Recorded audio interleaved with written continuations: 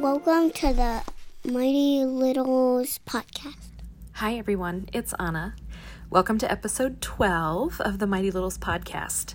Today, I am talking to Katie. Her son, Tim, is now 5 and was born with a giant omphalocele. Hold on to your hats for this podcast. Katie talks even faster than I do, and we are going to cover so many different things. It's just fantastic. She found out that her son had an omphalocele at 18 to 20 weeks during their anatomy scan, and she really talks openly about the initial babbling conversation where she first heard his diagnosis, the fear that was involved in the delivery of that news, the relief that she felt when she got hooked into a high-risk OB practice that knew what they were talking about in a NICU who had experience with babies with giant omphaloceles. She talks about how she and her husband had planned to name their baby Colin, but Colin is too close to colon, and so they had to change around his name, and what that was like, about giving up on the idea of the perfect pregnancy and the perfect shower and the perfect baby, and really accepting the journey that they had in front of them. I think you guys will love the way that she talks about developing a communication plan about who and how and why and when you want to share communication with friends and families, or that you don't want to share communication. The way she talks about communication with people reacting to the news that her son had an omphalocele, between the optimism bullies, the over-empathizers, and the cliche sayers. It's just a fantastic podcast. Hold on to your hats. It's a long one. We talk fast. We laugh a lot. I hope you enjoy it as much as I enjoyed recording it. Katie, welcome to the podcast today. I'm so excited to have you here. Why don't we start off by having you introduce yourself to the Mighty Littles listeners? Great. Thank you, Anna. I'm so honored and thrilled to be with you too. So my name is Katie Simons McCarty. I currently live in North Andover, Massachusetts, which is about 45 minutes north of Boston. My accent might come back. I don't know. We'll see how comfortable I feel, Anna. It's back. It's back. I thought so. So I grew up in Massachusetts, went to college in Massachusetts, lived in New York City for over 10 years. Had a really exciting adventure with my career and things like that, and found myself in Denver, kind of randomly. A girlfriend had moved there, a friend of mine from college. She lived in Boulder, and she's like, Katie, this is so great. Get away from New York. New York is just so hard.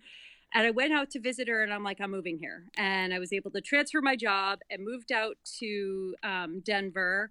Loved being out west, loved Denver, and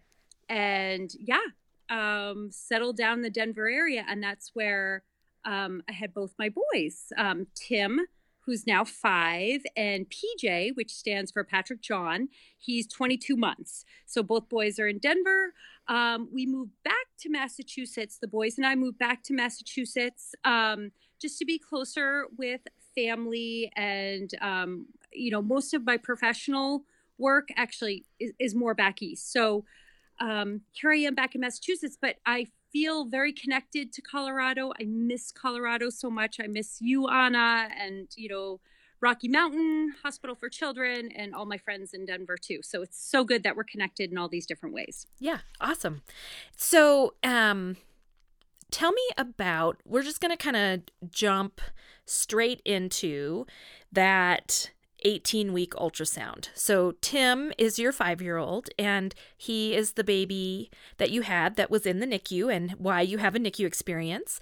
And I think a lot of that really started with that 18-week ultrasound. So tell me about that 18-week ultrasound and how you found out about Tim's diagnosis and figured out that you were going to need to be in the NICU and what that felt like. Let's start right there.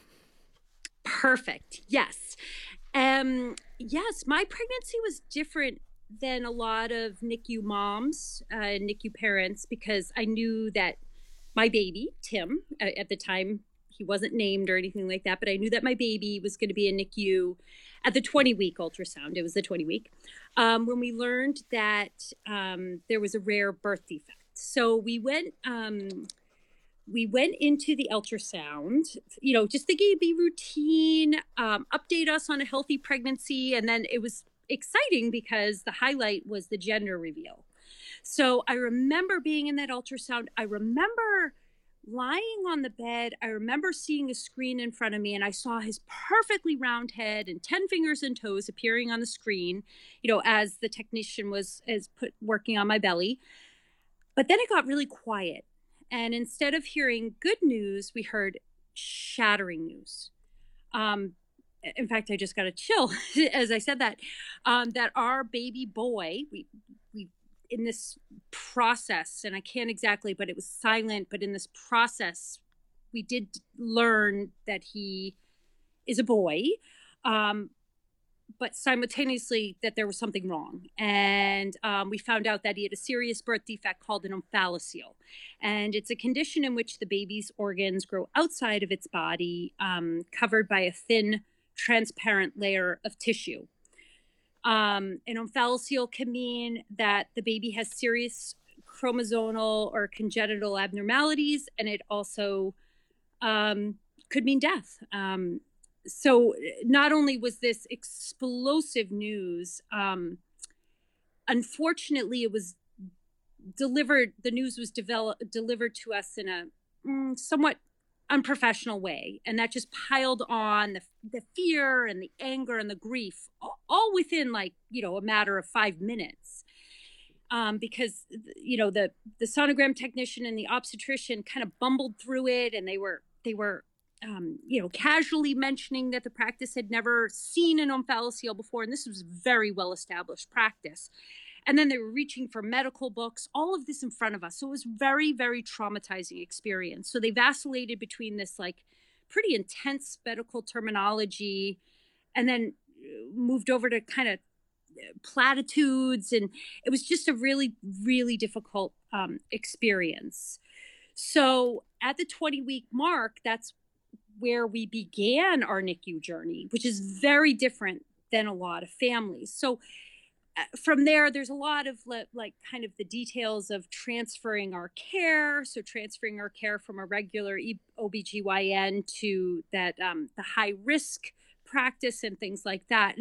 And through that, I also, had to navigate, some of those pregnancy milestones or expectations that I had that I couldn't do. And one of them actually is a weird one, is that we had picked out names, right? So we were, going through the names and things like that. And we had a girl name that we finally came to, but this baby's not a girl. So we had a boy name, of course. And the boy name that was selected before we knew about the omphalocele was Colin. So we were going to have Colin. It was Colin. And I remember that night of hearing the omphalocele news, I blurted out to Chris, Chris, if this kid has stomach issues, we cannot name him Colin, because I'll keep on thinking of colon. And it was our only moment of levity, this heavy news. We're breaking the news to our parents. Everyone's wondering why we haven't texted them, because we were supposed to, reveal the gender, but, the appointment went much longer than we thought, and we were shocked and all this stuff. So he's like, yeah, no, I totally know what you mean. We cannot name this kid Colin. And so then we started, this is kind of a funny part. So we started Googling for names, and we're Catholic. So I was like, oh, we got to get a saint's name and stuff like that. So we're Googling for the patron saint of medicine and surgery. And we found Erasmus. And we thought, oh, Erasmus McCarty. And then we're like, no, we cannot do this to this poor child. So I Googled the patron saint of stomach disorders, and that's how we came with the name Timothy. And, Catholics aren't really known for knowing their Bible, but there was one verse that I remember: for God gave us not a spirit of cowardice, but one of power, love, and self-control. And that was a letter from Timothy. So we decided that was the name. And so then that was like a shift. All of a sudden, by changing the name, it shifted us. And it also showed that this pregnancy was different. It was a grieving process, because I had a feeling of certitude that we'd have this perfect. I put perfect in quotes. I know this is a podcast. Like perfect, healthy, strapping Colin, who would be outgoing and happy and smart and athletic. And Colin didn't exist. Colin had this perfect fantasy life, and I projected my dreams and aspirations onto him. And then, knowing that he didn't exist, this was a big moment of grief. So we had to get rid of all of our expectations about who this baby was and focus on who this baby is and who Tim is. And it's not about what we want him to be or what we think he'll be. This is who he is. And so it was really weird because it was like a moment of liberation and beauty. But simultaneously, as I've learned, like you can have two very conflicting feelings at the same time. I was shattered with overwhelming grief that I didn't have this like perfect Colin who I had envisioned. And this baby was not Colin, and he would never be Colin. And that was like, the other piece of it is I wasn't able to shop for baby clothes or things like that. Like there were some things like I couldn't do. So I feel like in these weeks leading up to it, and they're very fluid because I think with the stages of grief, they don't follow that trajectory that we like to think about it. I was in a little bit of denial. I think that stage was rather brief for me, but I was angry and sad. I was very angry and sad that I couldn't have an innocent, joyous pregnancy, quote, like everyone else, like everyone else. I was angry because I was having my first baby. I was 36 when I was pregnant. So I was pissed, I covered for everyone's maternity leaves. I've gone to countless baby showers, and it felt like it was my turn. And now I'm going through this devastating process, and I couldn't really have that pregnancy that I thought I was going to have or I dreamed of, just like that imaginary Colin. So like it was weird because I wasn't in denial about Tim's birth defect. There wasn't wishful thinking that the omphalocele didn't exist or that it would magically go away. Like I didn't have any of that. But subconsciously, I started keeping a scorecard of like our trauma. Because it was a trauma, like finding this news. Now I can look at it. Tim's 5 years old. Like at the time, I wouldn't have been like, oh, that's trauma. You're being so dramatic. But it was a trauma. And I was in the middle of it and I didn't know any better, but it was.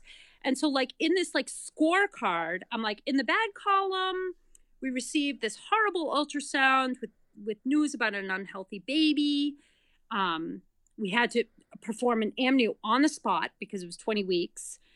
I would do it again. It was the right decision to make for us, but it was very traumatic because it's an invasive procedure. And it was also finding out news that potentially could be very devastating for our child's life. And I don't know if I wanted to hear that news. And that's not for like being in denial, but it wouldn't have changed our outcome with continuing the pregnancy. The pregnancy would have continued. So I sort of thought, what's the point of having an amnio? But I'm glad we did. It made us be more centered, and I'm glad we did it. But I think what's interesting about the story that you're telling is that you got all that information while you were still pregnant, and you got a chance to grieve the loss of what you thought was going to happen before you actually entered into your NICU journey. Whereas, and I'm not saying that it was a completed process by the time you entered into the NICU, but it had started and you'd had a chance to sit with that grief and reconcile it and say goodbye to perfect Colin and say hello to Tim, all before you actually gave birth. And I think for moms that don't know their NICU stay is coming, they are doing that at the same time that they're scared to death in those first couple of days in the NICU, and they're recovering from a birth, either a C-section or a vaginal delivery or a transport or something else that's traumatic. And so I'm curious, my two questions about this process are, One, how long between when your OB kind of stumbled through the diagnosis and when you saw the high risk doctors, how long did that take? And were you any more at peace when you saw the high risk doctors? And how did you process through all of that while you were pregnant? Like, you talked a little bit about it in terms of you didn't buy baby clothes. You felt a little bit resentful because you'd covered other people's maternity leaves and, hey, this was my turn and it was supposed to be good. And those are all so valid and so you so perfectly describe what almost everybody is feeling and they just can't put words to it. So how long between when you saw your OB and when you saw the high-risk doctors, did that change how you felt about anything? And then how did you really work on processing through that while still being pregnant? Because you had to process through it while you were still carrying him. Yes, absolutely. No, you summarized it perfectly. So the time between the bumbling, challenging ultrasound and going to the high risk practice was 1 day, less than 24 hours, 1 day. And in fact, they wanted to get us there within like that day. So I think the ultrasound was at like 3. And they wanted, if they could, to squeeze us into an appointment, but we weren't able to do that. So we had the appointment the following day, first thing in the morning. And it's so funny you asked that question because it's like everything changed once we were in the high risk track for the better. So whereas, and I'm just using the word regular, I don't like the word regular, but like a regular OBGYN, like they don't handle this. They don't see this. Whereas the high risk practice, that's their wheelhouse. That they see this every day. And in fact, Dr. Lindsay, who was the first doctor of that of obstetrics, he was like, we do this every day. We see omphalocele every day. And I'm like, oh my gosh. And my mom's friend, who was a NICU nurse years ago at, I think, Boston Children's, she's in the Boston area. So I think she was at Boston Children's. She said, Katie, these happen. And they're not necessarily, it could be an isolated physical issue, like an omphalocele. So not to get in the weeds with the birth defect, because it's more the overarching piece of this. But she's like, he's going to be okay. You have to get on the right track. And that's what it felt like we were not in the right track. And then once we got on that track, everything about their office was different. So the first office was like, it's hard to explain, like bustling. It was very vibrant. And that's a good thing. Like it was very brightly colored. There were a lot of people. There was a buzz in the office. When I went to the high risk practice, it was really quiet. And that was good. I didn't want bustling. I didn't want active. I was going through a trauma. I wanted calm. I wanted peacefulness. And I, like, as you could probably tell on the phone, I'm an extrovert. I love to be out and about, blah, blah, blah, blah, blah. But everything changed in that moment. Like I needed quiet. I need calm. I needed centeredness. And that's what being on that track was like that. And it was night and day having the ultrasound. So we had an anatomy scan, which is quite long. And you could talk about kind of, maybe I'll let you fill in about like what that entails. But all I remember it takes almost an hour or longer. Yes, and it took longer than an hour. Yeah. They literally look at everything from the top of the head to the bottom of the toes. And so everything gets looked at and measured in really significant detail. Whereas for the typical 20-week ultrasound, they're kind of like looking at the head. Yeah, it's there. Yep. Looking at the heart, there's 4 chambers, looking at the belly, and looking to see if it's a boy or girl. Most people go into that 18 to 20-week ultrasound with the expectation of, I'm going to find out if I'm having a boy or girl. Neonatologists go into that 20-week ultrasound with 5 items on their list. And I remember telling the ultrasound tech, both babies, these 5 things, and then you can do whatever it is else you need to do, but you have to do those 5 things for me first because I need to know. Yes. Literally, the top of the head to the bottom of the toes gets measured in detail, every single thing. It's just a much more in-depth scan. Yes. And that's it. Ours, it was over an hour. It was over an hour long. And again, what was so interesting about it was there was such a contrast, right? So the first ultrasound the day prior was just very disorganized, chaotic, not the right words, everything like that. Whereas this one was very calm. The ultrasound tech set the expectation. If I'm not speaking, it's not that there's anything wrong. It's that this is a very detailed procedure and I really have to focus. So that's what's going to happen. If I pause on something that doesn't have any meaning. And she really walked through how we could envision and expect the anatomy scan to go. And so what that did was it was just a very calming process. So she really took her time with everything. And I recall that from the bottom of his toes to the top of his head, all the chambers of the heart. She looked at everything in great detail. I remember she looked at the heart in great detail. And so then after that, Dr. Lindsay came in and he introduced himself, and he had encouraged us to do the amnio. And I was very opposed to it. I really didn't have time to research this. And maybe that's a blessing. I knew it was invasive, but I didn't really understand it, right? And I had gone into the appointment being like, I'm not doing one. It's not going to change the outcome.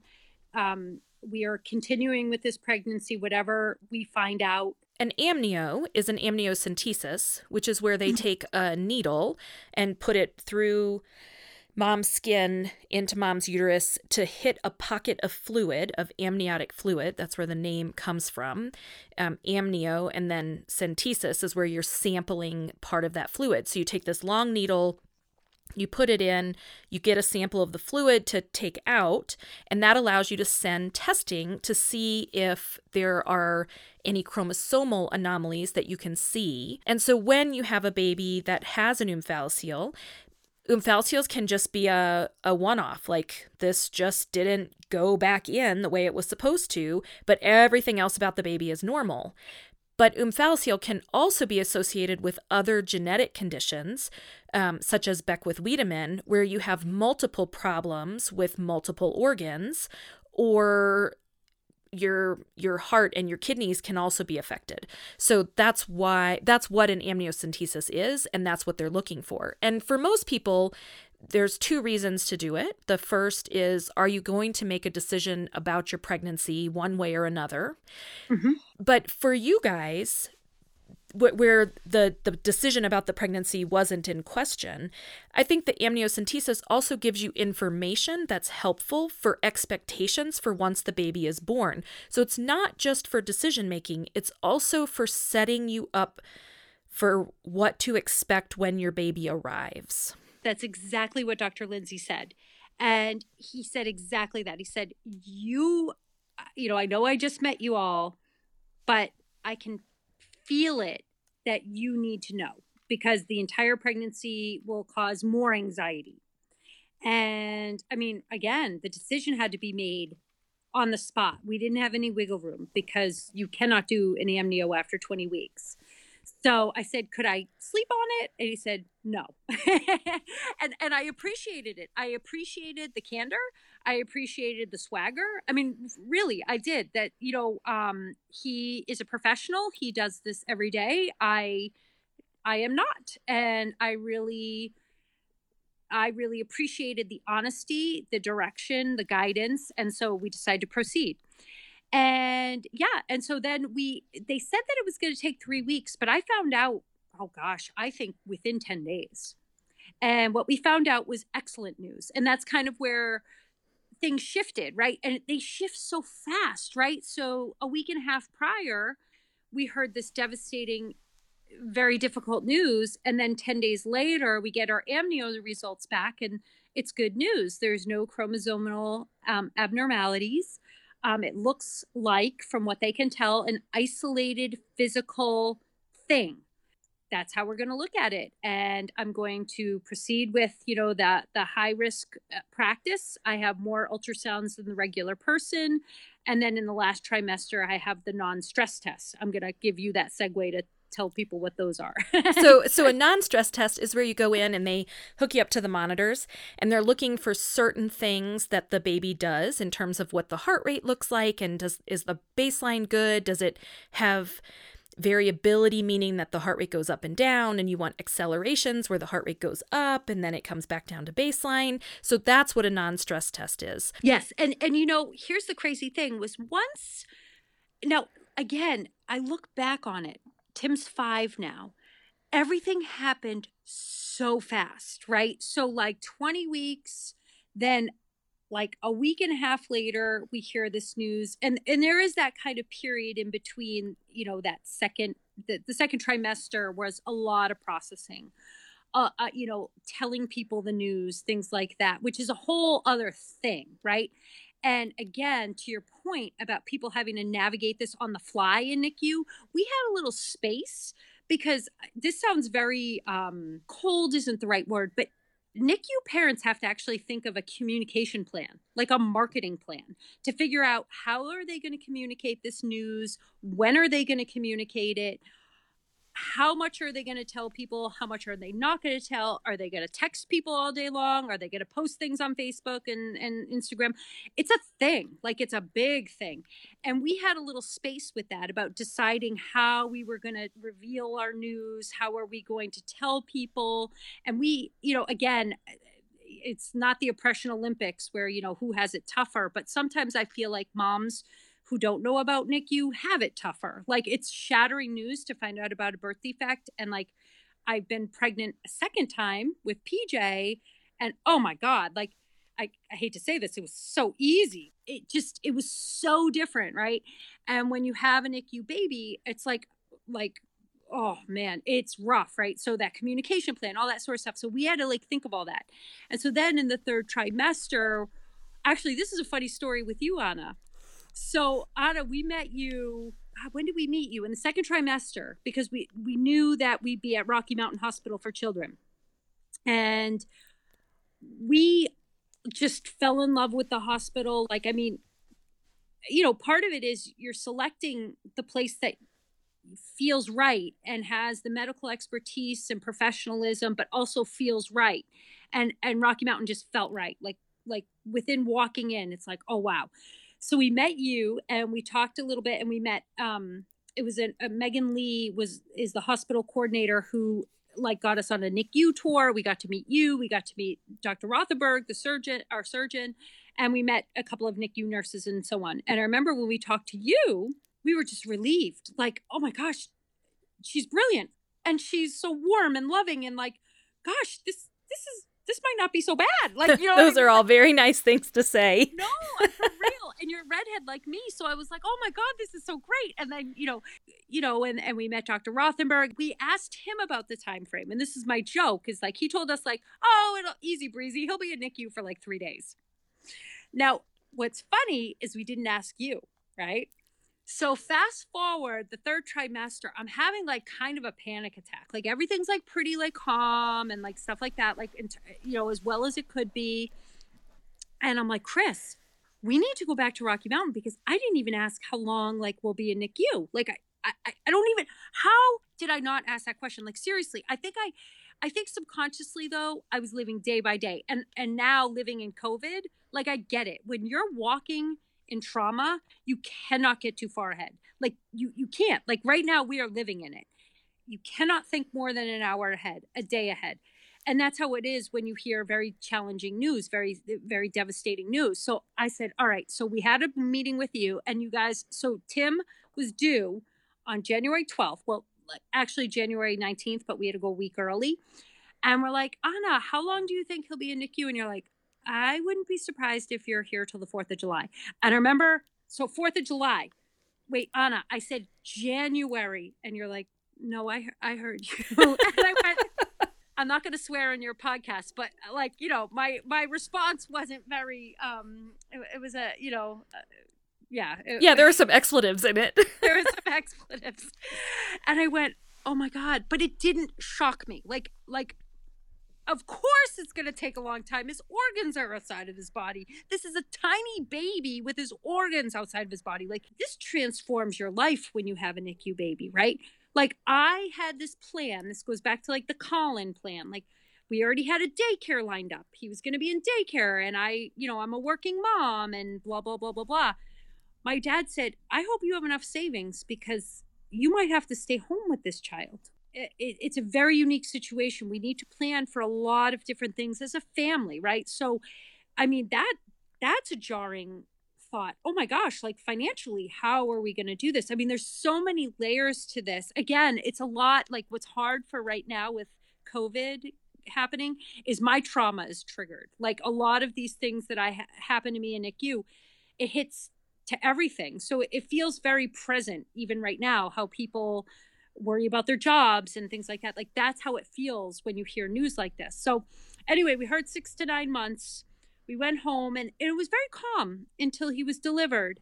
I'm not a big like, oh, everything happens for a reason person. I'm not like that. Like sometimes I do think you receive the information that you can when it feels right. Like I wasn't ready to hear 6 to 9 months when I just heard the news. Like I that was a duration that I could not fathom. But as we got closer to the birth, it was really important that I heard that. Right. So I could prepare. Well, and I think that's that denial phase of grief. Yes. The reason that if you think about it, denial is there so that you can process what's coming at you at a speed that feels comfortable to you. And so you stay in denial until you're ready to be able to process it. It helps slow the flood of grief that's coming at you. I actually wrote a piece about grief in the NICU and how it's not just important, but essential for moms to acknowledge what they wanted and acknowledge what they don't have and say, I'm really grieving the fact that I didn't get whatever it is that's important. Everybody has different things that are important to them. I didn't get my natural birth. I didn't get a vaginal delivery. I didn't get my baby shower. I didn't get to deliver in my hometown. I didn't get to have my kids come and meet my baby because it's cold and flu season and the NICU's locked down, right? Like, so there's all these different things that happen when you have a baby in the NICU. And it's not just important for parents to acknowledge that, but it's essential that they acknowledge it and move through it, because otherwise you get stuck and then you cannot move forward and recognize and appreciate and feel the good things that are happening because you're stuck in the grief. And so anyway, there's a big blog post about it. We as neonatologists have a kind of a joke. Parents with omphalocele and gastroschisis, which is another congenital defect where the bowel is outside the body but not covered by a membrane and for different reasons. The surgeons say, well, we put it back in and the baby eats and they go home. And then parents come and meet with us and I'm like, well, yes, technically that's true. However, sometimes we put the bowel back in and the baby eats in 2 weeks and they go home. And other times it takes us a while, particularly with very large omphalocele, which is how Tim's was described in utero. It takes a while for the bowel to go back in. And then we sit and we wait. And that waiting process can take a long time because the bowel was swimming in fluid or might have an atresia where it doesn't connect to itself or might have some inherent swelling that makes it not move really well. And, I've had gastroschisis babies go home in 10 days and I've had gastroschisis babies that stay for 9 months. And I've had, tiny omphalocele babies that go home at 5 days. And I've had giant omphalocele babies who get transferred and end up with a tracheostomy and very special detailed surgeries because the defect is so giant. And it's really hard to tell parents on the front end, well, I mean, if you're lucky, you'll be here for a month. And if you're not, you're going to be here for a year, right? So you kind of split the difference and say, you could be here for up to 6 months. You should be prepared for that. And then if you go home before that, then you're ecstatic. But if I tell you you'll be here for 2 months and you go home in 6, now you're just mad at me from month 2 to month 6. Like, why did this happen? So it is really hard to give parents a good idea about what to expect until the baby is out and we actually see what's happening and we kind of get a little bit ways through it. No, that's exactly what it was. And that's what ended up happening in our story, is that Tim came home at 2 months and we were like, what? We're not ready. I mean, like legit, like we didn't have a baby shower. I couldn't bring myself to buy baby gifts or presents or clothes. I literally, like, bare minimum, like not ready to bring a baby home. We had put stuff like on our Amazon shopping carts, like it was waiting there, but it was like, oh my gosh, like we were afraid to press the button. Do you know what I mean? Like, yeah, absolutely. And had to buy a nursery in like a day, like a crib, a mattress. I mean, even though they're not even in that, but like whatever, like just so it felt like, wow, he's coming home. And that's exactly what happened, is that his recovery was much swifter. That being said, he had more complications outside of NICU than in NICU. So why don't we back up right there? Yeah. Because his NICU course actually was not, it wasn't bad at all. Why don't we talk about from your perspective, just kind of talk about when he was born, the kind of the first time you got to see him, and then how the NICU course went? Yes. So it's interesting because Tim is 5. So my perspective is very different.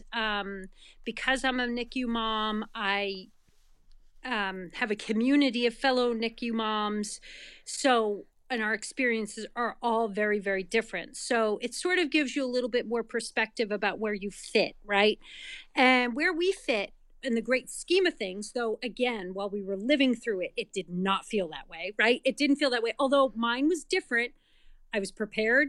I mean, people used to always say this to me. You probably saw this too. Every day I was dressed up for NICU. Like I had my hair done. I was wearing like my maternity clothes that were my work maternity clothes, but I had all that time to prepare. Like I was preparing for this for 4 months prior. So I wasn't experiencing that grief. Like this was a whole different journey, right? And I even split it up. My pregnancy journey was just so unique. Not better, not worse. It was just very different than I would say any mom I know. But then my NICU experience was different than other NICU moms because I wasn't traumatized at the time of birth. So I really fell into this really weird place because people are like, oh, you were so lucky, but you weren't.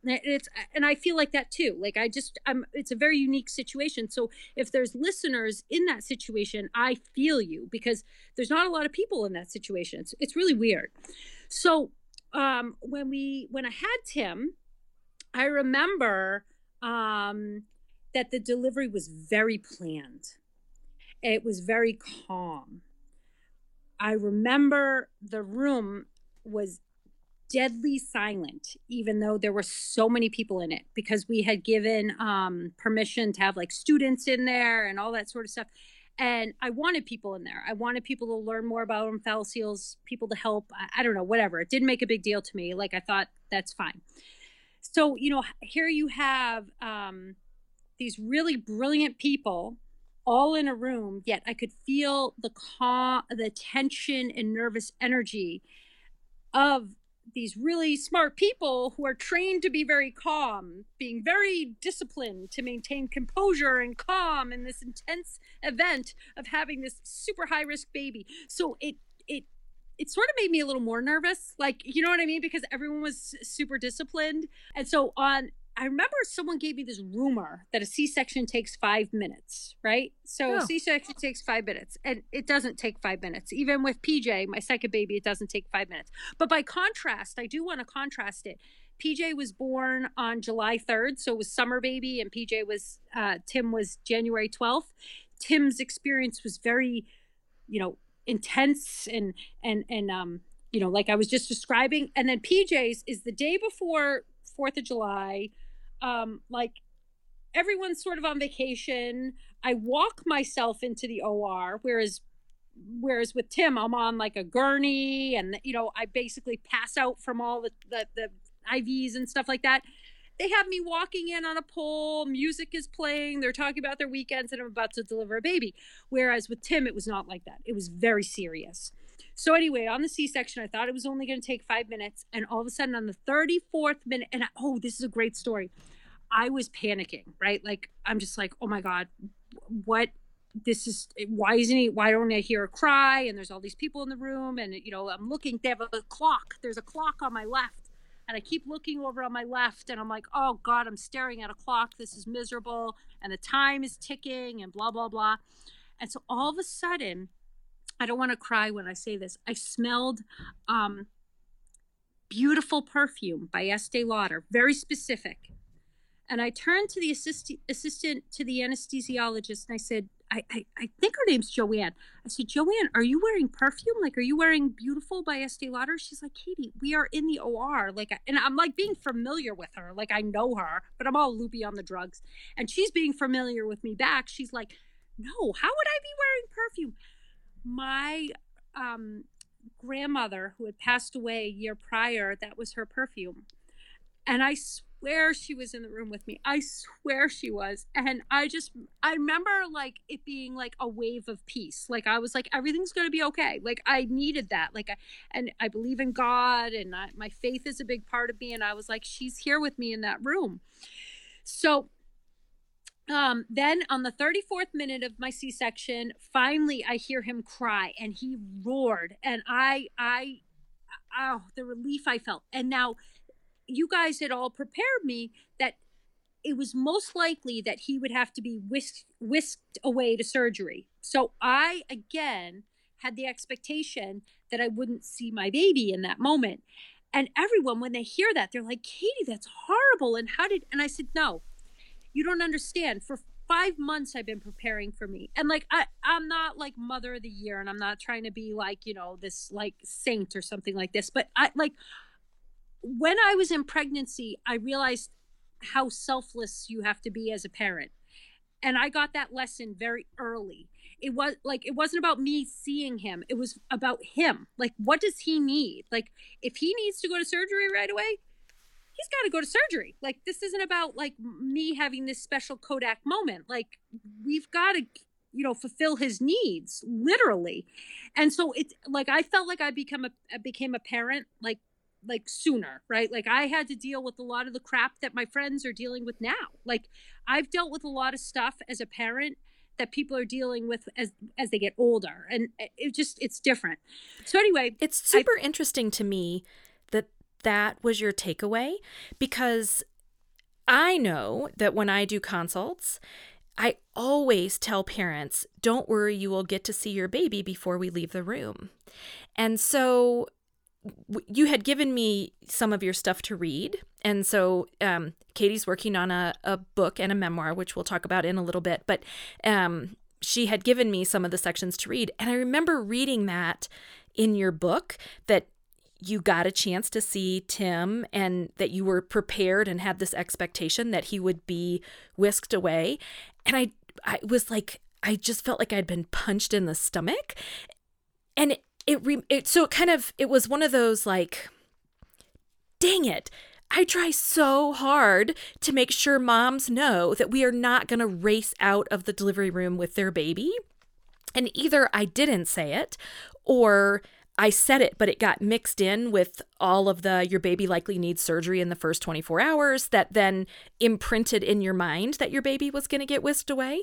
So after I read your memoir, I was like, note to self, make sure that you drive this point home, because even though in my mind, I was like, I always say, don't worry, you're going to get to see your baby. You might not get to hold your baby, but we'll make sure you see your baby before we leave, with very few exceptions. There are a few exceptions for kids with airway anomalies where that's just not possible. We have to go to the other room. We have a whole OR set up. It might be this special thing called an exit procedure, which is neither here nor there for this podcast.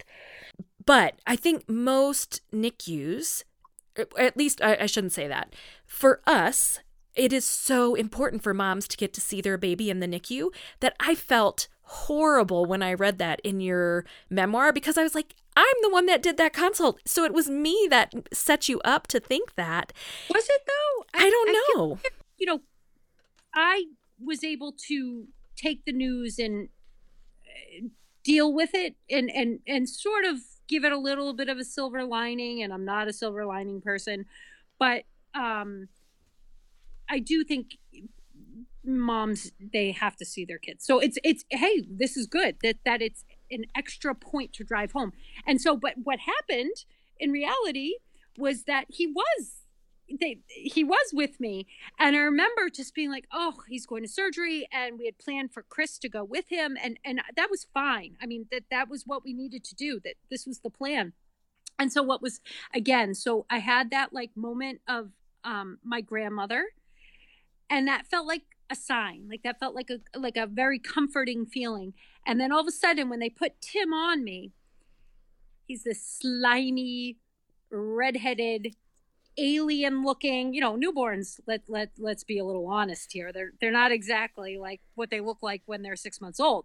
So tears are streaming down my face. I'm happy and relieved, and I look down at him, and note, he still has big ears. He had the biggest ears I've ever seen. Here I am, like, I'm not even worried about his own fallacy. I'm like, oh my God, look at those ears. And I remember thinking, if I'm thinking that, that's good, because that's that could be another sign. That's God telling me you're laughing. That's really good. I mean, here's this beautiful moment. I don't even think I'm going to see my son. I'm like, oh my God, those ears. And I was like fixated on them. I'm like, those ears, they're so big. Oh my God, who has big ears in our family?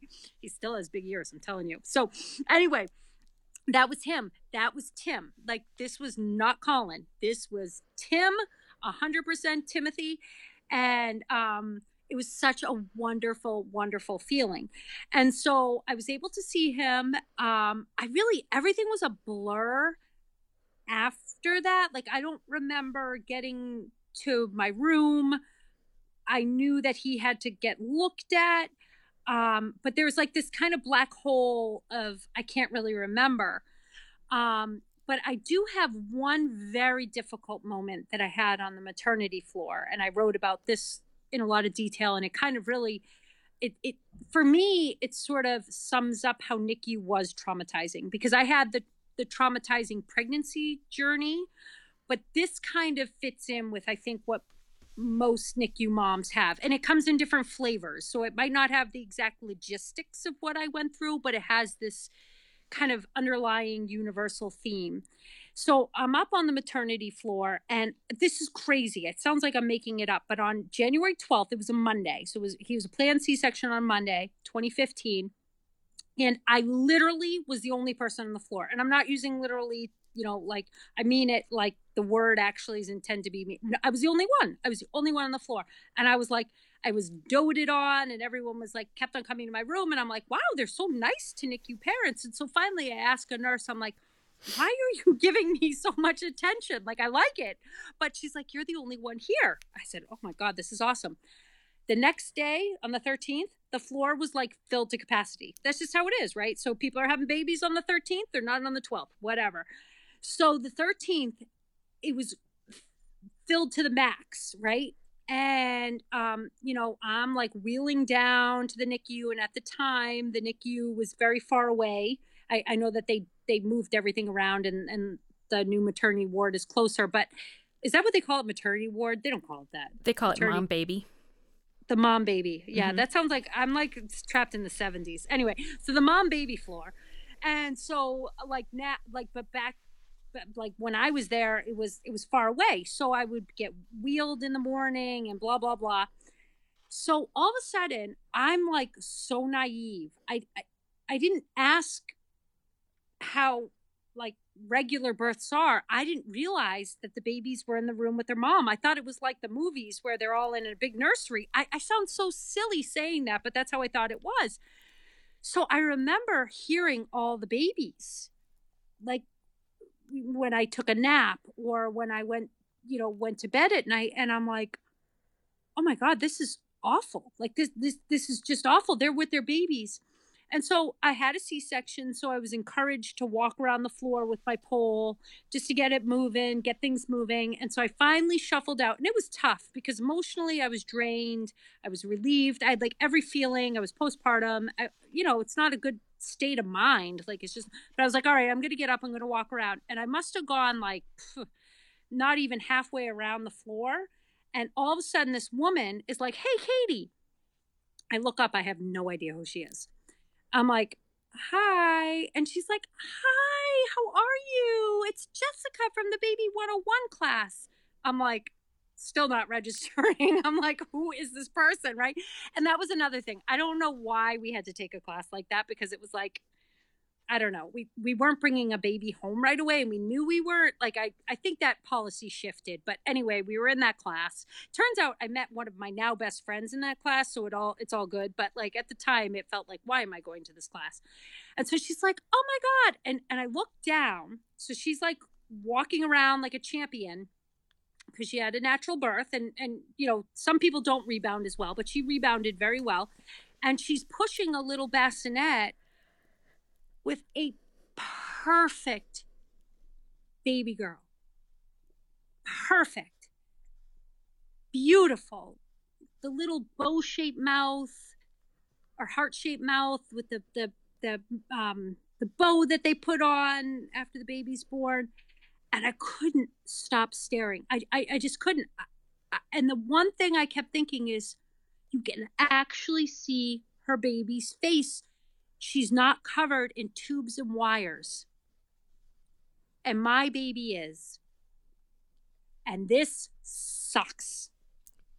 But I didn't feel that in the moment. I was fascinated. Like, I was fascinated by this. And so then I found out the baby's name was Vivi, and she was beautiful. And I was very gracious in the moment. I did not make it around the floor. I just quickly shuffled to my room, and I lost it. I mean, lost it. Like ugly cry, sobbing, couldn't control it. And I know the walls are thin. I mean, but I couldn't control it. And I was like, I wasn't jealous of her, like, because I've experienced jealousy, and I don't like jealousy, but like, jealousy happens. It wasn't that. Like, it was weird. It was more of like, oh my God, that is so easy. Like that is so easy. She just like had a baby and she's going home. I mean, and I have a baby who is struggling to stay alive. And I am struggling mentally to be the strongest mom I can be, because I have to be his cheerleader, and I love him so much. And like, I can't have this like natural euphoria. It's got to be this like, you're a fighter. And that's bullshit, because he's a baby. Like, why does my baby have to be a fighter? Like, that's crap. Like, I was really pissed. And I just thought to myself, and I always kept, once I got on that high risk track, I kept my blinders on. I really did. I kept my blinders on. And that was the moment my blinders were off. And it was a devastating moment. Like, it felt like my world just collapsed, And a nurse came in, and she was amazing. I can't remember her name, but she just sat there with me and held me for over an hour. Like, she had other stuff to do. She had other patients to be with, and she just sat with me, and she shared to me a pregnancy loss she had. And she didn't do it in a way that was like, how like when people like over empathize, or they try to empathize too much, like, it was totally perfect. Like, that's one thing I learned from my journey, is like listen to people's journey. Don't, oh, that happened to me. Like, even if it did, like, I really try not to do that, because it's not the same. It's never the same. So anyway, she was amazing. And so I had that moment, and that, it stays with me now. I got to experience a healthy baby, and it was easier. I mean, there's no sugarcoating it. Having a healthy baby is easier on every level. And it's okay. Like, I felt guilty about that for a while. And when I found out PJ was healthy, I remember it was in the same place. It was the same place where I got the anatomy scan. I got an anatomy scan for Tim, for PJ too. Just, they did it to be on the safe side. And it was one of, oh God, I can't remember her name. It's just escaping me right now. But it was someone in the in Megan's group. Oh, it's escaping me. Anyway, she saw me on the floor, and I must have had a look on my face. And I said, I think I need to sit down. She's like, did you hear bad news? And I said, no, I heard good news. And she goes, you have survivor guilt. You have guilt, So I had to process that in a different way. So I've seen both sides of it. So, but that was a really hard moment. It was really hard. And I feel like every NICU mom has that experience with something. It happens and you break. And I broke. But I had to break. It was going to happen. And it was okay after that. It didn't make the hurt go away or anything like that. I got back on track, but I broke. It was hard. Yeah. No, I mean, I think it's right there in front of you, right? It's not this imaginary what I could have had. It's you are staring at somebody who is in your birthing class with their baby on the floor. This is what it was supposed to be, and there's no denying it. Like, it's standing right in front of you. It's in your face. You can't sidestep it. You can't ignore it. You can't pretend that it's not there. And that is the perfect trigger to say, here, let me burst your bubble, and have you crashing down. But that, even though you come crashing down, it allows you then to move forward, which I think is huge. It did. It did. It enabled me, and it also enabled me not to compare myself to others. And I think that these are, again, it's 5 years out. I think these are major transformations that I had. And I think, again, it feels a lot like we're going through right now, how everyone's like, there's a new normal. Like, I transformed to a new normal. Like, my life is my life. Like, I cannot compare it to the girl next to me and her baby. And that's a huge, like it seems so obvious, but like when you get hit over the head with it, it really does stay with you. So it transformed me, and I think for the better. I think I felt real pain and suffering in that moment, and I allowed myself to feel it. And then I could, like you had mentioned earlier, I wasn't stuck. It enabled me to move. Right. So then what happened was Tim was in NICU, and everything happened really fast in terms of his acute care. And so, again, not to get in the weeds with the medical stuff, because I still don't even understand all of it, but they were basically putting the organs back inside his body little by little. And that's a perfect description. Right? Yeah. So they perfect description. They put everything back in. And a week later, exactly 7 days, they said, we're ready to close them up. We're ready for closure surgery. Now, we thought this was going to be a couple weeks away, but Tim is a strong boy. Like, I mean, I have to step back from it, and he is my son. And he is a tough kid. He's a fighter. So fast forward to being a 5-year-old, he's a bit on the smaller size, which, we're big people. So like, he's a little bit smaller, really thin. And let me tell you, I'd pick him in a fight over anyone. And not that we're fighters, but he loves sports. He loves hockey. He's very aggressive. He's the sweetest boy, but like, he has that piece of him that's very intense, very driven. And so, cause he had a giant omphalocele, it was huge. So it was, so a week later they have to like put everything back in, and it was a pretty major surgery. And I became very close with our primary NICU nurse, Jill. So I loved her, adored her. And so she was like, Katie, this is like, this really was a situation where Dr. Rothenberg, like we had to get him to surgery and stuff like that. And she came early and moved all the tubes and wires so I could hold him. And I did not expect that moment. And again, I experienced all these conflicting feelings at once. Like, oh my gosh, like, this is the best feeling I've ever had. I feel connected to him. I feel love. I feel peace. But I also feel fear. I feel grief that he's a week old. Like, this is crazy. And I feel sadness, and I felt very scared to get attached to him, because this was a major surgery. Like this was a big, a big deal. I was in denial. I don't think I understood it, and that's okay. And so then I did, and then he did surgery. We went out to lunch, and within an hour, he was back. So we were in NICU, and then we graduated. We graduated at the month mark around there. And I remember, this is a huge milestone. This is amazing, but I was scared. I had become comfortable in the acute care, in the critical care. Everything happened fast. There was an intensity to it. Again, I don't know if that's because I'm a Northeasterner. Like, I felt like there was progress, there was milestones, things were happening, like things were because when we went into the step down, oh my God, it was brutal. Everything took forever. Like, it was brutal. It was brutal isn't even the word for it. Like, it felt like we were going backwards with time. Like, everything was so slow. And that's like the feeding and growing. You need the patience of a saint.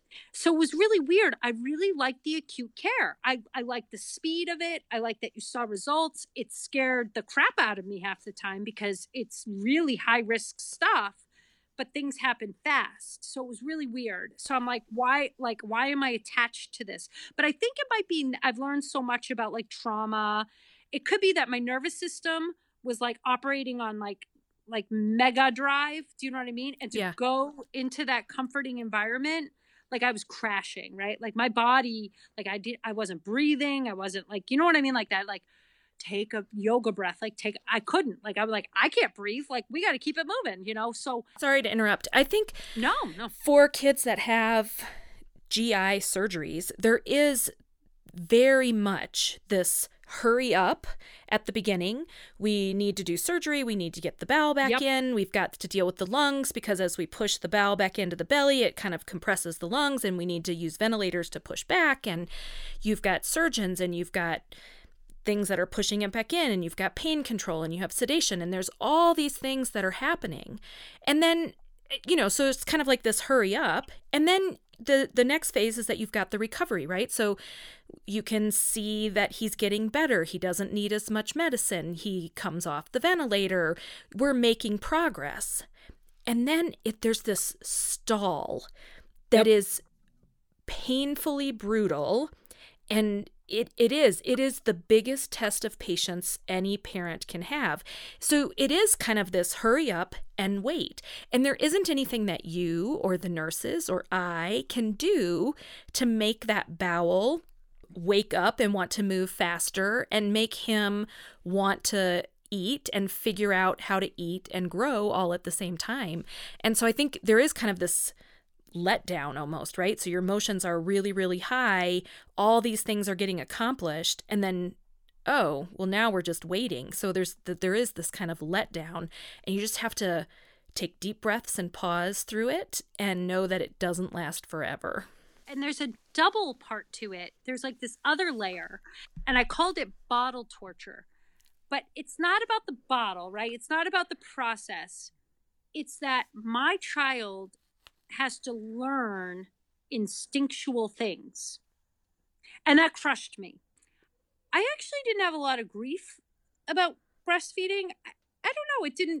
I never really, by contrast, I can't even believe this. PJ's 22 months. I still breastfeed him. But like, it's awesome. I love breastfeeding. I love it. Like I had no idea. I had no expectation for PJ. Like, I was just like, whatever, if it works, it works. If it doesn't, it doesn't. And he just like it was so easy. And I don't say that to sound like my life is easy because I know women really struggle with this. So please don't interpret that it is that. But like, PJ was really easy. Like, he was able to latch. I was able to produce. It just worked. I don't know. I mean, I had no expectation. It just was what it was. But with Tim, it didn't work at all. Like, I remember, again, a big part of my journey, Anna, you were there with me by my side. Like, I was up all night, like waking myself up in the middle of the night, trying to pump. And I got like this much, like not even like 2 ounces. Right. And I remember you were like, you saw like, you must have seen it. I was putting the little things in the fridge, and you were like, hey, Katie, like, how long have you been doing this? Or like, what is this from, like the whole night or whatever? Like, you asked a very like innocent question. I was like, oh yeah, that's from like the past like 24 hours. And it was like this much. And I'd been pumping a lot. Right. And you were like, Katie, no, like, you need sleep. Like, you need to, I had no grief with it. It was like, thank you. I'm done with this, because I hated pumping. I hated it. It felt weird. It felt like I disliked it a lot. Right. But then when I was at the level 2, I was so sad about that whole feeding thing. But I didn't know what it was, because I had never breastfed before. I didn't have an expectation of it. But the fact that I can't feed my child in whatever form that it is was just really hard, right? And I had that moment, and I grieved that moment. And that was really, really tough, because like, I also have, read about trauma and early childhood and stuff like that. And like, and I don't feel guilty about this, because I didn't know at the time. But I think that my like vibe about like, why can't I feed my baby, and come on, eat, and we've got to get 60 mLs in, and we've got to get this done, and we've got to get this done by 11:15. He picked up my vibe. Do you know what I mean? Like, he picked up my vibe. Like, he picked up that I was like so stressed and tense, and like, again, I can't go back and do it over again, but like, and it probably wouldn't have affected the outcome. Like, he had physical issues that like, but like, I was just so like frustrated. And if I could go back in time and tell the NICU mom that I was in, like, don't obsess over this, like, go to a yoga class. Like, honestly, I would have been better off if I had like taken a yoga class and centered myself and then came to the NICU. So I'm not big about giving advice, but that might be advice. Like, yeah. I would say, if you're in level 2 and you are feeling this like grind, don't go to NICU, take a yoga class and come back. Like, because that's what was happening. I was in this really tough situation. And then simultaneously, he was being gavaged. I love that word. He was being gavaged. Explain what gavage is. I'll let you explain gavage. Okay. So for almost every baby in the NICU, not quite, but almost every baby in the NICU, at some point in time needs some help with feeding. And so there's a little tube, it's called a gavage tube, that goes in either the nose or the mouth, and that's kind of NICU dependent and baby dependent. So it goes in the nose, down the esophagus, so down the swallowing tube and into the stomach. And then you can give all of the milk or the formula through that gavage tube.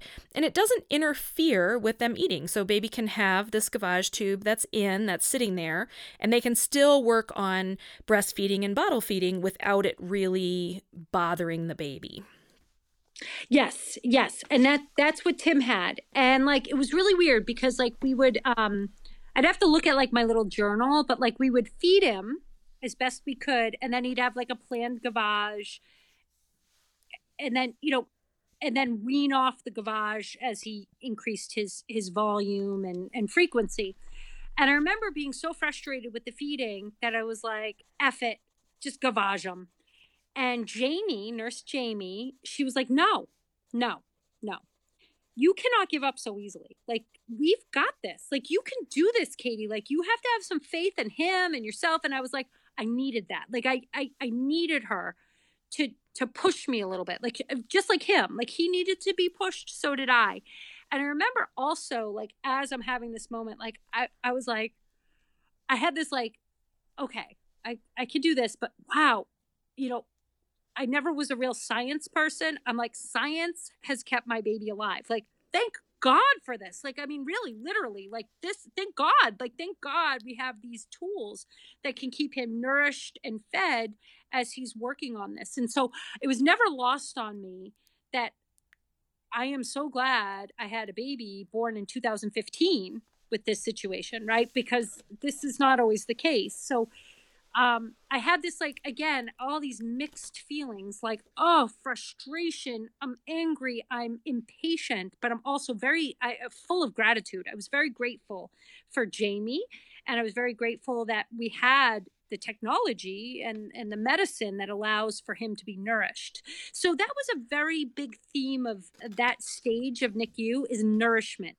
So, like, how is my baby being nourished, and how a lack of nourishment for myself. And I realize that now. I did not understand that at the time. And I wasn't really going to therapy or anything like that. They had wonderful counselors at the hospital. I probably should have seen them more, like just to get a little bit of help, but I did the best I could with what I had.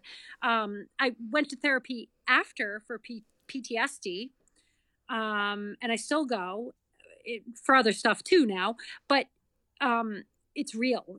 It's real. And I think a lot of moms should not feel any shame in that, and get help if you need it, because I felt it like when Tim was 18 months, like had trouble sleeping, had trouble, just anxiety, like constant anxiety. I just felt like I was crawling out of my skin, and it was just an awful feeling. And I always felt like I needed to be busy, and that's a sign of anxiety. And so, yeah, kind of going back to NICU, I feel like that's when it sort of started. I mean, it started the whole time, because I feel like stress and trauma and anxiety, it just kind of settles within your nervous system and things like that. So you have to figure out ways to calm down your nervous system. So, things like that. So if I could go back in time, I probably would have done some of those breathing exercises, meditations, yoga, to just sort of calm myself down. And I think that would be really helpful for baby too.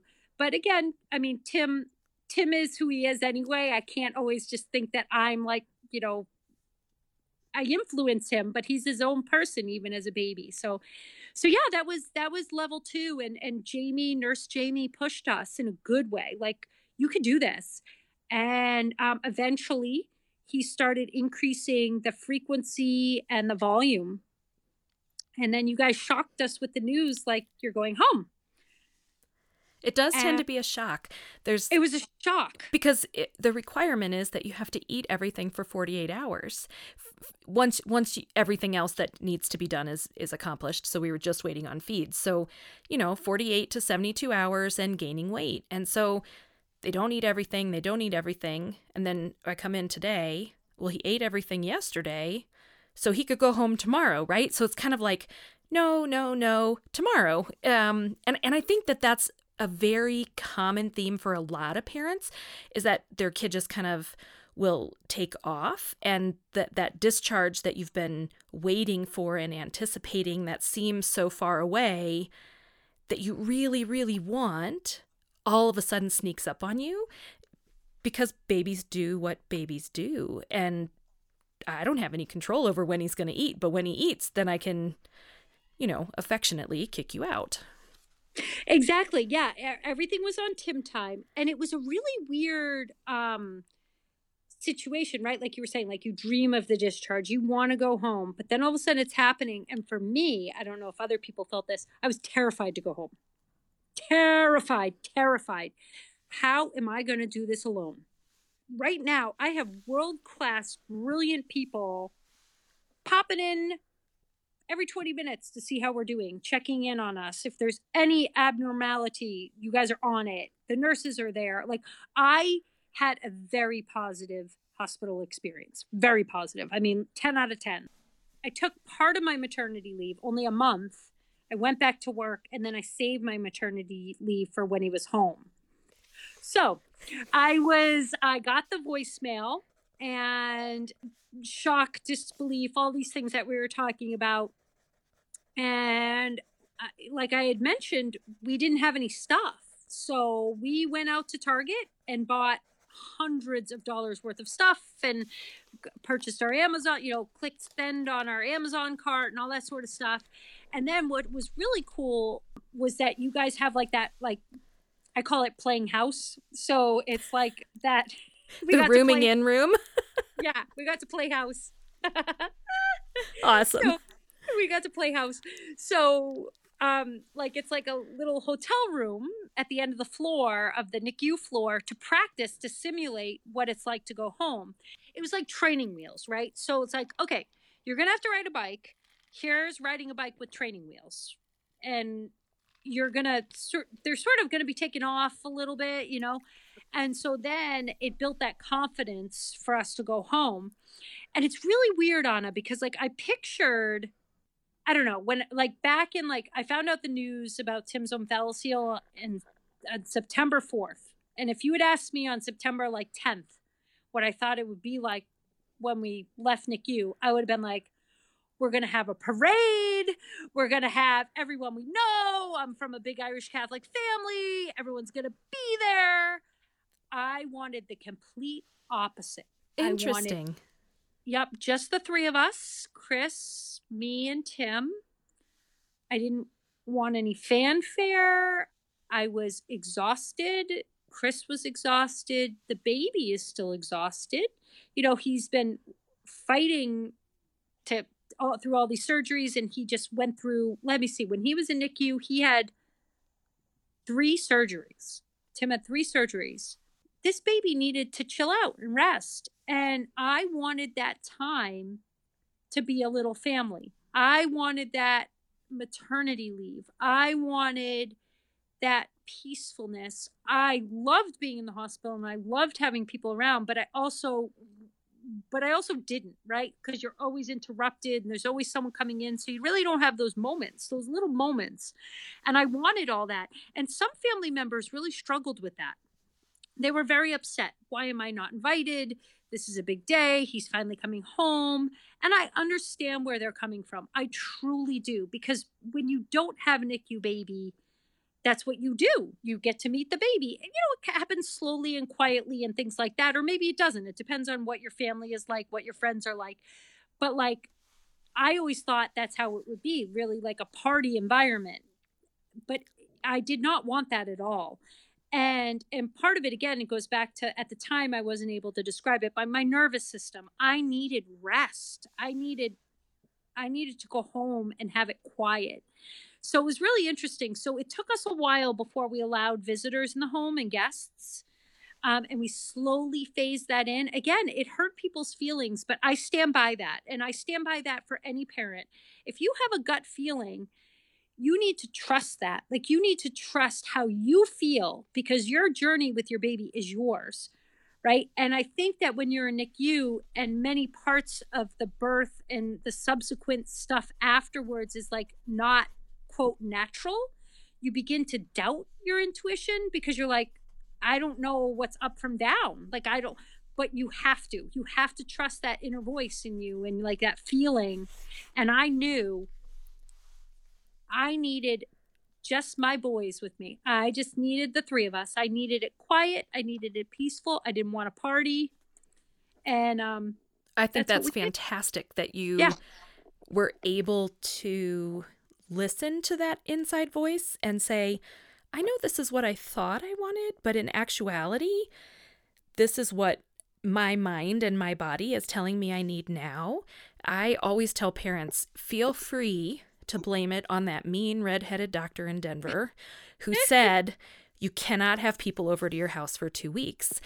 Yeah. Because I think, when we had our oldest daughter, it was, I just wanted my husband and I, literally it was my 2 best friends that came to the hospital to visit for literally maybe an hour. Otherwise, it was just us. It was over Thanksgiving. Nobody else was allowed to come. And it's not even so much that they weren't allowed to come, but we didn't extend an invitation. Yeah. Because I wanted it to just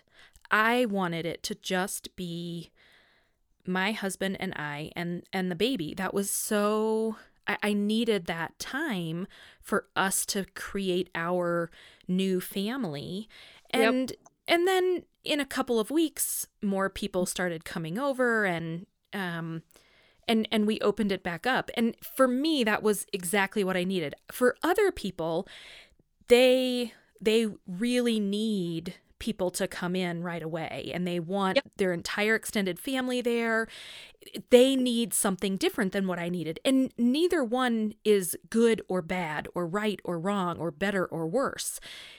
But it is about listening to yourself and listening to your body and listening to your mind and saying, this is what I think I need right now. And don't apologize for it. And I am always willing to be the person that you blame it on. I listened to this Mighty Littles podcast. That doctor told me not to have anybody come over for 2 weeks, so I'm not doing it. If you need an excuse to not have people inundating you with whatever, I'm always happy to take that blame for other people. Yeah. No, it's important because there's a lot people that don't go through NICU. They don't understand how fragile these babies are. Our babies they're not these robust big babies. I mean, no matter what the size is, but it's just different. And I think a lot of people forget that NICU is ICU. These babies were in critical care. Like if you took an adult who just had a heart attack, would you be having a party at the house afterwards? Most likely not. Most likely not. So it's the same thing. And it was really hard. And I felt frustrated having to explain myself, but it goes back to that communication plan thing that I talked about a million years ago. You have to have your story straight and you got to stick by it. And that's it. That's how it is. And so, yeah, it was really weird. And, I really struggled with, there was a next phase of it as I adapted to being at home where, some of those baby things or things that people complained about, it felt really weird to me because I was like, oh, you're up all night? That's awesome, because that's what babies are supposed to do, right? So I had these feelings, or every time Tim did a poop, because, gastro kids, poop is like a celebration. It's a big, big, big deal. I always joke around that poor whoever marries Tim, and I'm not even going to be a harpy mother-in-law. I have boys, I'm going to let them be, but I'm going to be like, did he poop? Could you just tell me, did you make sure he pooped in the last 24 hours? Because now he knows how to wipe himself. So I'm like, oh my God, I don't even know if he pooped. It's just crazy because, I am obsessed with Tim's poop. Gastro moms get it. Anyone that has an omphalocele baby or gastroschisis, you know what I'm talking about. So I'm obsessed with poop. So all of these things, I felt like I was, I don't know, it felt weird. I felt gratitude because I was taking I really had joyful moments of these small things that annoy other moms, but then it would get me mad. I felt this superiority to other moms because it was oh, you're so ungrateful. You have a healthy baby. You're so lucky that breastfeeding hurts. I would give anything to have breastfeeding hurt. You know what I mean? And I'll tell you, Anna, I have to be honest. It took me until Tim was 2.5 until I got kind of that chip off my shoulder. 2.5. And I know there's other moms that still have that anger. And I'm not judging. I just know it does not go away overnight. Right, but I think it's real, right? I think real. It's the same for it's a little bit different, but for moms who go through infertility treatments, there's this little bit of, I waited and worked so hard for this. Why be grateful? I'm grateful for all of these little pains and hardships. You should be too. But the reality is, they're not mutually exclusive. Just because you went through IVF doesn't mean you don't need a break. And just because you have a baby in the NICU doesn't mean that you can't be grateful. Everybody has all these feelings and they're all real, and we should be talking about them, because not talking about them sets moms up for postpartum depression and postpartum anxiety and PTSD and all those kind of things. So behavior is just, it's a form of communication. Behavior is a form of communication. What's underneath is the important stuff. And I think that when you go through an experience like infertility or NICU, and it was interesting because PJ, I didn't do IVF, but there was, what's the step down from infertility, but from IVF, that's what I did. IUI? IUI, yeah. Yeah. So that's in utero insemination. Yes. Oh, although no. So we did that once and I didn't get pregnant. It was doing the So you just did the stimulation, the meds? Yeah. Yes. Okay. So I got pregnant that way, but there was a big frustration because, I sort of expected it, right? Tim finally got healthy, like it's time, and that's not how it works. And so it's really interesting because I think that it is really important. And that's why the work that you're doing is so important, because it opens up this conversation that not everyone has this perfect pregnancy. Or it also opens up as, okay, you might have had a perfect pregnancy, but now your child has ADHD, when he's 8 and can't sit still in the classroom. And you know what? That sucks because it's so hard. And like, you might have a friend whose child doesn't have that issue. And you're like, how? I had a perfect pregnancy. I had everything. So we've all got stuff. But if we can get the underlying feelings out, that's the important thing, because our stuff is all going to be different, right? Like, no, the stuff is always different, but it's always different. Yeah, but the emotion underneath it can be very, very similar. Yeah, like it's grief. So I dealt with that. That took a long time. And I remember, because Tim, the other piece of it, and this is not a path I didn't walk, but, and you can decide if you want to edit this because it's a little heavy, but like,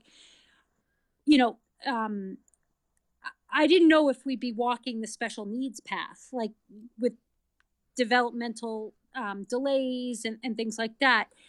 And I was in that community because he was delayed on everything.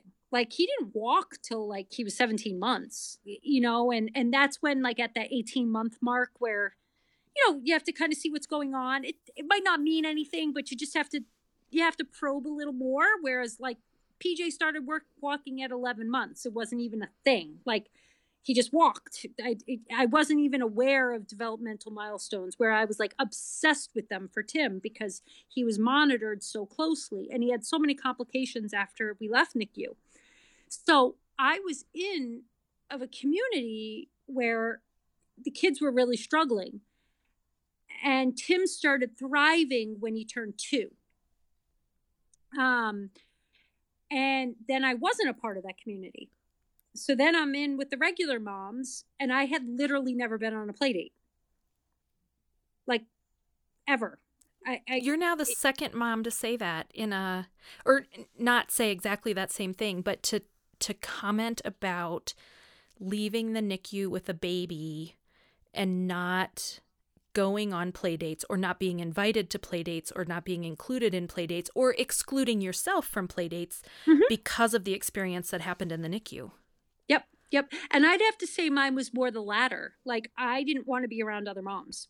Like, I couldn't. The moms that I had, like Amanda, my friend Amanda, oh my God, we did play dates. And my friend Lindsay, we were NICU moms, and that's all I could handle. Like, I needed my sisters. Like, I needed that, but I could not go beyond that. I just couldn't. And but then also Tim was struggling with things. So, and, we had physical therapy and occupational therapy and feeding therapy and like every therapy you could imagine. It was really hard. Like, it's a lot of work. It's a lot of work for a NICU parent. And because, again, I have had a healthy child. You don't do any of that stuff. When they're 6 months old, you're going to the library. It's not even a big deal. You're not thinking about germs. You're not even thinking about the things that NICU parents are thinking about. So, that was a really tough. So when Tim turned 2, I had to sort of switch communities, and that was a real hard thing for me. I really, really struggled. And, it's hard because I don't want something to be a self-fulfilling prophecy for Tim. I'm like constantly like, is everything okay? Like, he's in pre-K. Like, I'm asking the teacher, is everything okay? Like, is there, I'm always asking, and she said, Katie, he's great. He's a 5-year-old, and with PJ, I don't do that. And part of it is their temperaments, and part of it, but I think when you have a NICU baby, that doesn't go away. Like, there's just something there that, I don't like the word worry, but I do. I worry. I just worry. I worry about things like Tim plays hockey. And I called Dr. Rothenberg. I said, can he play hockey? He said, yeah, you can play hockey. I said, that's not what I wanted to hear, by the way. You could have told him he can't play hockey. And then it wouldn't be my fault, because hockey is the most expensive and time-consuming sport on the planet. And he is obsessed. He is obsessed with hockey. And so he loves hockey, and it feeds into his intensity. It feeds into his temperament. It feeds into that like very competitive and intense sort of thing that got him out of NICU. But there's also pieces to it because of the medical trauma. We've pieced this together, Tim as a play therapist and occupational therapy still, because what we have observed is two things. One is that some of his behavior isn't quite developmentally appropriate. So like he had a problem with hitting when he was 2. And I remember being like, reaching out to a lot of people, like, he hits and what's going on here? And people are like, oh, he's 2, that's how it is. And I'm like, no, there's something, something's not right about it.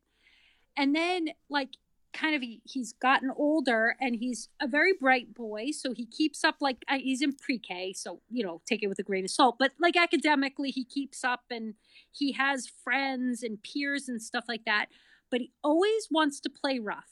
Oh, Katie, he's just a boy. No, it's something more, because PJ's a boy and he's big, but PJ has like a limit, And so what our new team in Boston has picked up, and I would love to see more research, and maybe this could be a future podcast, is sort of, and this isn't a bad thing, it's awareness, knowledge is power, how medical trauma affects the nervous system, so that these kids sort of like, they do have some anxious behaviors that might be from what they endured. And one thing that Tim's play therapist has a hypothesis, and I think it makes a lot of sense, is that sometimes he doesn't have a good sense of like personal space, like the space bubble they call it in his class. And she said, Katie, think about it. The first 2 years of his life, people were literally inside his body. He was poked and prodded, and everyone was in his space. He doesn't have that natural feeling of where space is, because where does my space end and your space begins? It's just a continuum. Yeah, because everyone violated his space, right? And so like the whole point of it is like, that kind of makes me sad. Like, that stinks. Like, that he's 5 and that stinks. But we have the resources that we can help him, so that he can rewire his brain, so that he just knows a little bit better. And that's what occupational therapy does. And that's why this gets back to the hockey thing. This is why he loves hockey. He loves that feeling of gliding and crashing. And that we wonder, again, our team in Boston is new with us, but we think that might be because of his medical trauma. And you know what? That's great. He plays hockey. He has an outlet for it. So I hope there's more research and studies on this, because I think it's kind of interesting. But he's a great kid. So he started thriving when he was 2. I mean, it just all of a sudden. But what was tough about that was like socially, like when we go kind of going back to the hitting thing, he missed a whole year of that. Right? Like, he missed because he was in and out of the hospital, all this sort of stuff. And we had to keep him kind of a little bit sheltered because of germs. He had a weaker immune system and stuff like that. So I did ask the teacher in nursery school and in pre-K, do you think he needs a year back? Like, even though he's a January baby, because he did miss that, because I see it with PJ, like that curiosity. Like, PJ explores the world. Like, he doesn't have any real fear. Tim, his world felt scary. He was in the hospital, when he was 6 months old, 9 months old. He couldn't like explore a room or anything because he was a sick baby. Like, he missed out on that discovery period of being like an infant toddler. So I would ask the teachers, do you think he needs a year back? Just sort of because he missed that. And they were like, no, I don't think so. And I love the teachers, and I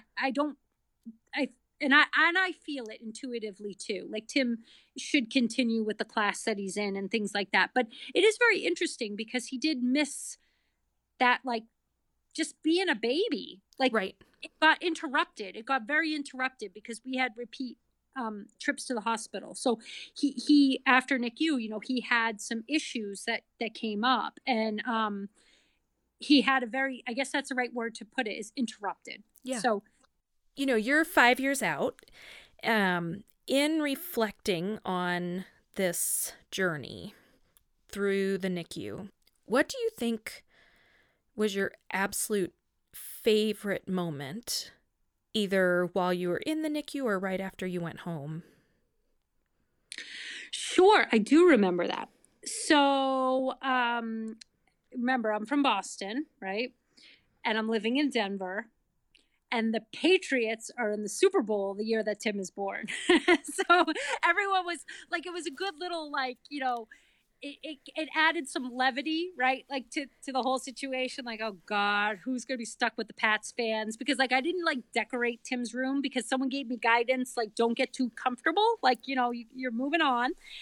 But I'd put a few Patriots things up, and it like always like made laughs. Like, oh great, some jerk Bostonian, blah blah blah. So it was really funny. And then when Tim, after he had the closure surgery, did you remember what his tummy looked like? It was it was like intense, right? Yeah. So he was puckered. His skin was stretched so tight. It was puckered like a football, and it had the big sutures. Yeah, he had retention sutures. It was like intense, right? And I'm like, oh my God, he looks like football. And like everyone was like, oh yeah, well don't worry, it'll be like Tom Brady with Deflategate, that big controversy. Like, so with stuff like that, like it was like that made things feel a little more normal. Like here we are in this intense environment, but they're like making jokes. I'm like, okay, that's a good sign. That's good. So one day I go in Super Bowl Sunday, and I get in there, and the nurse is like, oh my God, this is so awesome. I am so glad you're my patients for the day. This is Katie. She goes, I'm from Foxborough, and that's where Gillette Stadium is. That's where the Pats play. I'm like, stop. Like, no way. This is so awesome. Like, God brought you into my life. This is so important. And so we just started talking and connecting, and it felt like a God wink, that little saying, like, Katie, everything is okay. And like when you're going through trauma, you want familiar things, like you want that familiarity. And that in that moment, I just felt so comfortable and calm and familiar. And that was a really awesome moment. And then they won later on in the day. So that made me very happy. So that was my favorite NICU day. Oh, that's awesome. That's a good story. The one question that we haven't talked about is, now that you are 5 years out and you've really done a nice job of kind of working through your NICU journey and reflecting on your NICU journey, and you are currently writing a book, do you want to tell us a little bit about your book and your memoir and possibly read us any passages? Okay, let me open up my laptop. So yes, Anna, I am in the middle of publishing it. I'm working on that, trying to submit for a publisher, for an agent and to a publisher. And my book memoir is called Infinite Miracles, Memoir of a NICU Mom. And it's my journey of learning about the devastating fetal diagnosis of the omphalocele, navigating this difficult pregnancy, persevering through NICU, enduring a difficult first year in and out of the hospital, and miraculously thriving into toddlerhood and, quote, normal parenthood. So it's a story about a unique entree into parenthood, showing how we coped with difficult circumstances and intense emotions. And it just really takes us through our journey and a lot of the feelings that we went through during all of this, most of which I've talked about. So I wanted to share with you something a little bit different. So I'd like to give you an excerpt from chapter 2, and the chapter is called Speaking Words of Wisdom. So this is, where does it pick up? It picks up after we heard that news about the omphalocele, going through the process of deciding about the amnio. So it was a time where the shock was very real. So I knew I needed to go back to work at my place of employment, an educational publishing company. My manager gave me the option to take time off, but if I were home alone while the rest of the world carried on, I knew I would go rogue with my thoughts. It brought up a big question that traumatized people carry around every day. How do I handle the outside, quote, normal world? Will I stay quiet about my troubles? Should I create a communication plan to quickly describe my difficult experiences briefly as an elevator pitch? This is the quandary that continues for me and shared by many who are going through a traumatic experience. The evolving issue of what to tell people, what not to tell people, and how to communicate or not communicate on social media. For many, and for me, it felt like every word that was said or written must be planned. And on top of dealing with grief and the challenge of communicating the trauma, I also had to absorb the response of the recipient. People recognize this journey in mine. For me, I opted for creating some talking points for friends, work colleagues, and even strangers about what I was going through. After all, I was visibly pregnant. I wanted to have some answers prepared with people, especially those close to me, ask questions. But it wasn't as simple as just figuring out how to speak to those around me. I also had to navigate how to deal with what they said to me. This shows how traumatized people often interpret well wishes. I was completely blindsided by how often people with good intentions said something completely unhelpful and off-putting to me. I've summarized these well-wishers into 3 categories: optimism bullies, over-empathizers, and cliche sayers. Optimism bullies try to tell you that everything will be okay, even when it is obvious that it is not, and they fixate on silver linings where there aren't any. An over-empathizer is similar to the optimism bully, but they just want to one-up your story or compare their experience to that of someone else they know. Usually, the comparison is way off and makes for an awkward conversation. Lastly, the cliche sayer relies on trite platitudes to navigate a conversation with someone in a difficult situation. I lost track of the number of times someone said to me, "God only gives you what you can handle." I lost my mind overhearing that stupid sentence. Did God look through all the list of pregnant women and their partners and say, look, there's Katie and Chris. They're pretty tough and they can handle a lot of crap, and it might be a good lesson in empathy and compassion for them. So yeah, let me give them a baby with a serious birth defect because they can handle it. Kara and Josh, on the other hand, would never be able to handle having a child with a birth defect. No, God doesn't work that way. And that's why those trite platitudes are so damaging and dismissive. Oh, I think that's just fantastic. I love the description of the 3 people. And I'll be honest, it's not something that I have generally thought about, how when you give people news about this is what's going on with my baby or my baby's in the NICU, that they will say something back to you. I've thought about it on my end, right? When I give parents news, what they are going to say back to me, and then how I can then engage in a conversation with them. Because as you're delivering bad news, there's usually certain themes that come back from parents as well. And so I've thought about it in my world, but I'll be totally honest, I've never thought about it from a mom standpoint.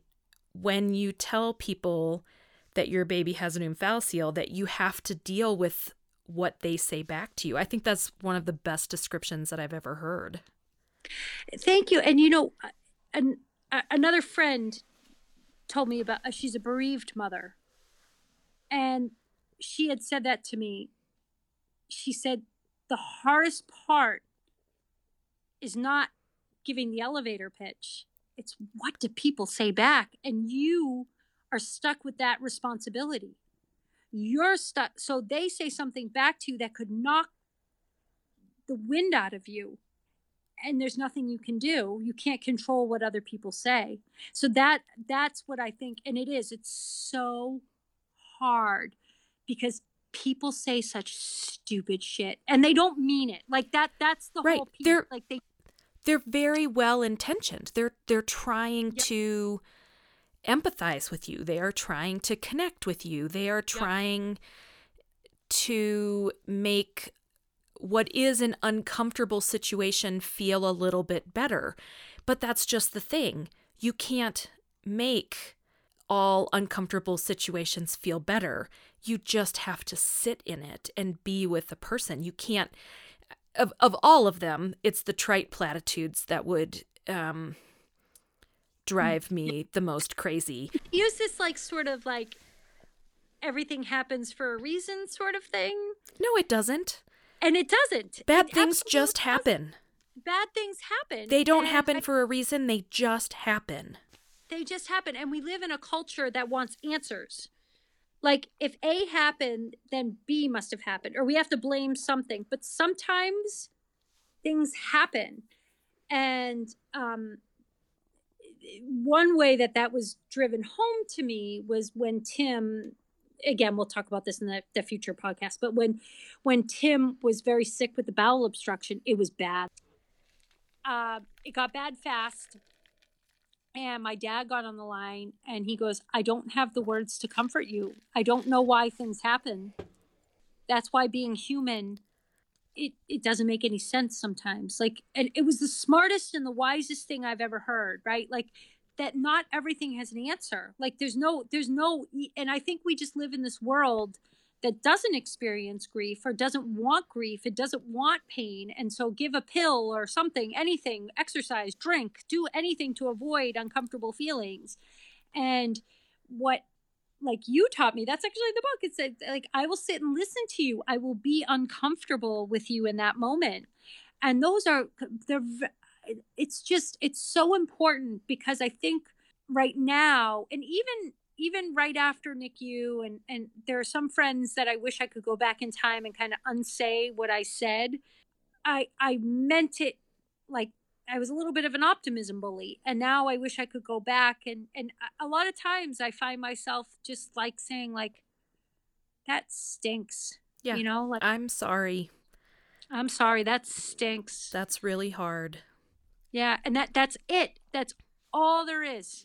Part of the reason people say things, part of the reason why they give the trite platitudes and the over empathizers and the optimism bully, I think the reason that people fall into those categories is because having a sick child and having a sick newborn and having a really at-risk pregnancy is so not the norm in this country. People get pregnant and go through their 9 months blissfully ignorant. They have their gender reveal party after their perfect ultrasound. They go in and they have their birth and they come home. And the idea that it doesn't go that way is so foreign to current society because most of the time it does go really well. And so they fall into those categories because they're just globally uncomfortable. And it's so foreign that they have to fall back on things that are familiar that you use in other circumstances because this is so foreign. And really all people need to do is sit and be present and say, I'm sorry, and listen. We live in a society where you have YouTube and you have Netflix and you always have something. There's podcasts, there's always something that can be playing in your ear, and silence can be uncomfortable for a lot of people. But in a lot of these situations where people are really grieving, whether it's the loss of a parent or a really sick baby or devastating news from a pregnancy or a divorce or bankruptcy, I mean, you can think of all sorts of different traumas and grief that people are going through. Sometimes it's best to just sit and be quiet. And I think that's really hard to do. Thank you so much for coming on the podcast. I think the listeners are going to just love hearing your story, and you're far enough out that you have a different perspective than some of the previous podcasts that have been on, who are still kind of really in the thick of it with 2-year-olds and 9-month-olds. So I just really appreciate you coming on and sharing your story and sharing your book. Thank you, Anna. It was a pleasure doing the podcast, and anything for you, Anna. I just adore you. So thank you for doing this. Thank you for your blogs and your social media and the podcast. You're amazing. So thank you.